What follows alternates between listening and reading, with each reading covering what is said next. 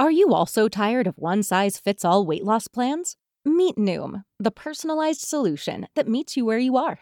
Noom is able to understand your unique needs, from dietary restrictions to medical concerns. Unlike restrictive programs, Noom embraces your lifestyle and choices. Discover a sustainable approach to weight loss, tailored just for you. Honestly, Noom felt like it was made for me. It's not just about what I eat, it's about understanding why. With Noom, I've learned so much about myself and built healthier habits that stick. It's all about progress, not perfection. Say goodbye to restrictive diets and experience the Noom app for yourself with personalized lessons and expert coaching. Noom's psychology and biology-based approach has helped over 5.2 million people achieve their goals. Stay focused on what's important to you with Noom's psychology and biology-based approach. Sign up for your trial today at Noom.com. That's Noom.com. And check out Noom's first ever cookbook, The Noom Kitchen, for 100 healthy and delicious recipes to promote better living. Available to buy now wherever books are sold. Star Wars 7x7, episode 2101. Dangerous Debt is season 7, episode 7 of the Clone Wars, and the third of a 4-part story arc, and a stronger third part than in our previous story arc. Punch it!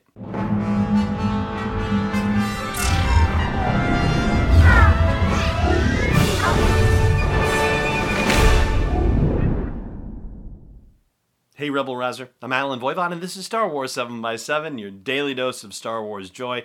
Thank you so much for joining me for it. So, Dangerous Debt as a third part of a 4-part story arc. You know, when you compare it to On the Wings of Kiridax, which was, of course, the third part of the 4-part story arc featuring the Bad Batch, well, it's a similar kind of situation. You have the heroes in a crisis situation. In the case of On the Wings of Kiridax, the episode kicks off where they're basically pinned down. Our heroes are pinned down. They've just freed Echo, and now they have to figure out how to escape.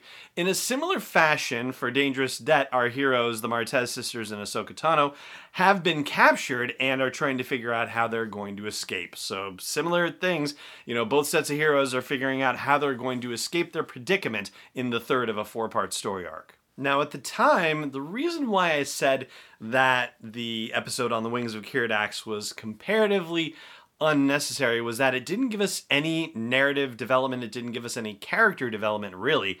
It was just an action-packed episode. Not that there's anything wrong with that. It certainly had its enjoyable moments, to be sure, but it feels like there were missed opportunities for character development, particularly with Echo, who had just been freed from that, you know, terrible, horrible hookup that he'd been in, that Matrix-like plug-in to the whole, you know, Trade Federation, techno-union devices and whatnot.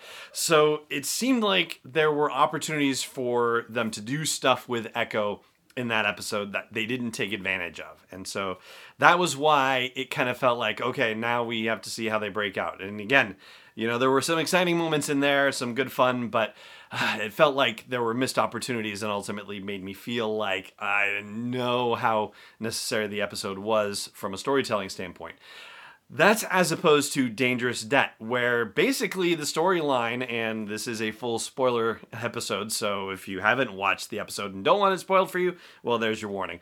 The whole episode is the Martezes and Ahsoka trying to escape and briefly escaping and then being recaptured. I mean, that's pretty much it in a nutshell. But in the midst of the episode, you get some strong character development. And, you know, maybe that's one of the advantages that this story arc has that the Bad Batch story arc didn't necessarily have, because the Martezes are not known characters, and so there is a little bit of backstory building that can happen, whereas, you know, we know all the clones with the exception of the Bad Batch ones who appeared in the Bad Batch, and so, you know, maybe there's not as much character development that could happen potentially, but I feel like there was some work to be done with Echo. That being said, we find out early on the reason why the Martez sisters are not viewing the Jedi very kindly, and amazingly enough, it actually ties back into the episode Hostage Crisis, which was at the end of the very first season of the Clone Wars, where Zero the Hutt had been being held prisoner by the Republic, and Cad Bane broke him out. So there's stuff that happens in between that episode and Hunt for Zero, which was the sequel to Hostage Crisis.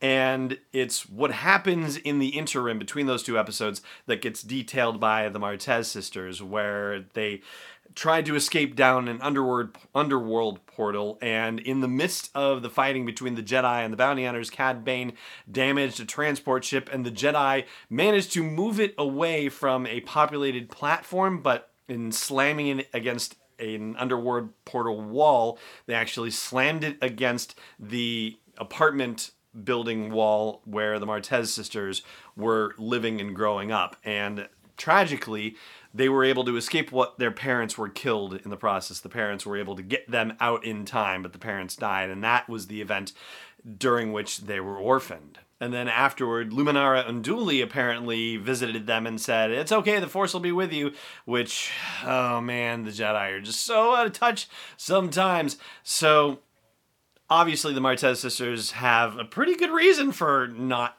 looking fondly at the Jedi, and so as if Ahsoka needed a reason to hide her Jedi nature before, well, now she really has one. Although, you know, they're also being held prisoner by the Pikes, so you would think maybe a little of that would go out the window. Maybe not. Anyway, Ahsoka gets her opportunity when Rafa is tortured for, trying to find out where the spice is, and as she's unconscious and they take Trace to try to torture her, that's when Ahsoka gets her chance to use the Force to unlock the prison door, and then they try to escape. And over the course of the rest of the episode, the relationship complexities continue to deepen between Trace and Rafa and Ahsoka, which is really good stuff. And ultimately, Ahsoka just has to do the right thing, and the Pikes figure out that that's what's going to happen. They are able to capture Rafa and Trace and make it look like they're going to, execute them out in the open, but no, that's not what they're doing. They're just trying to get Ahsoka to reveal herself so they can capture her as well. All part of their plan to try and figure out what happened to the spice. Man, they're not going to be happy when they find out that Trace dumped it in hyperspace. So, all of this is fantastic stuff. And even if they did not include that scene, and we're going to talk about that scene in a second, it still would have been a solid episode.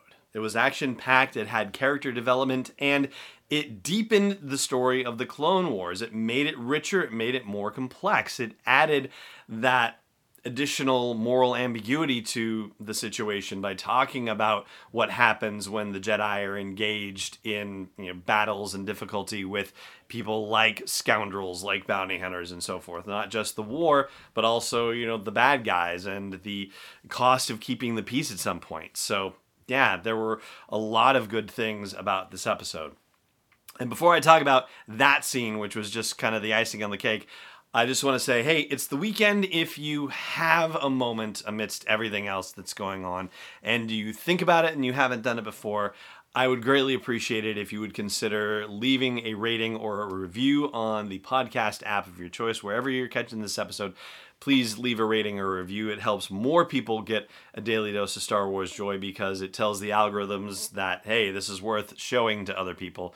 I know, it's a lot in this time, but, sometimes this kind of edge taking off is exactly what we need. And that's what I'm trying to deliver on a day-to-day basis, especially nowadays. So thank you very much for considering it. I really appreciate it.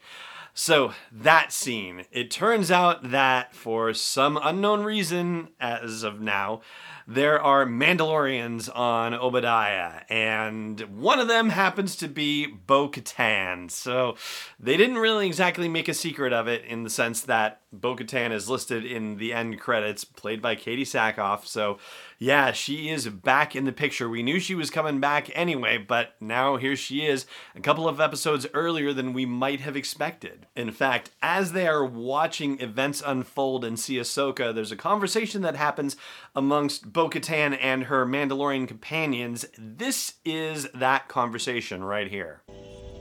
What do you think? I'm not sure. It could be the Jedi I met on Karlak, but if it is her, what is she doing here? Her presence could compromise our mission. Perhaps, but don't forget we have a common enemy. Let's keep track of her. She could be of use to us. So that's some exciting stuff, right? But it gets better because one of Bo-Katan's Mandalorian companions is played by Sharmila Devar, and if that name doesn't ring a bell, it didn't with me in all honesty. Sorry, that's the honest truth. But who she plays will ring a bell, and that's Ursa Wren. Yes, indeed, Sabine Wren's mother. So Bo-Katan and Ursa Wren, and a third Mandalorian person who is not identified in the end credits, which was unfortunate, but that's okay. Something big is going on Obadiah, and I think there might be a bit of a revelation in that regard. So the whole Together Again thing, which is the title of the final episode in the story arc, it does make you wonder if it means that Anakin is actually joining the fray after having sensed Ahsoka leaving Coruscant, or if it's going to turn out that it's Bo-Katan and Ahsoka Tano back together again. And that is still to be revealed in the final episode of the story arc next week, but for now, that is going to do it for this episode of the show. I'm not sure if the microphone is picking up our video production assistant Padme in the background. Why she is awake at this hour, who knows? But anyway, we'll go see what's going on with her. She must have something important to tell me about with this particular episode.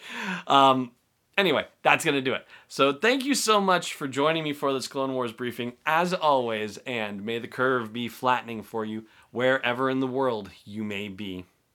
This podcast is not endorsed or sponsored yet by Lucasfilm Limited, Disney, or 20th Century Fox. It is intended for entertainment and information purposes only. Star Wars, the Star Wars logo, all names and pictures of Star Wars characters, vehicles, and any other related Star Wars items are registered trademarks and/or copyrights of Lucasfilm Limited or their respective trademark and copyright holders. May the Force be with them. All original content is copyright 2019 by Star Wars 7x7. We hope you love it.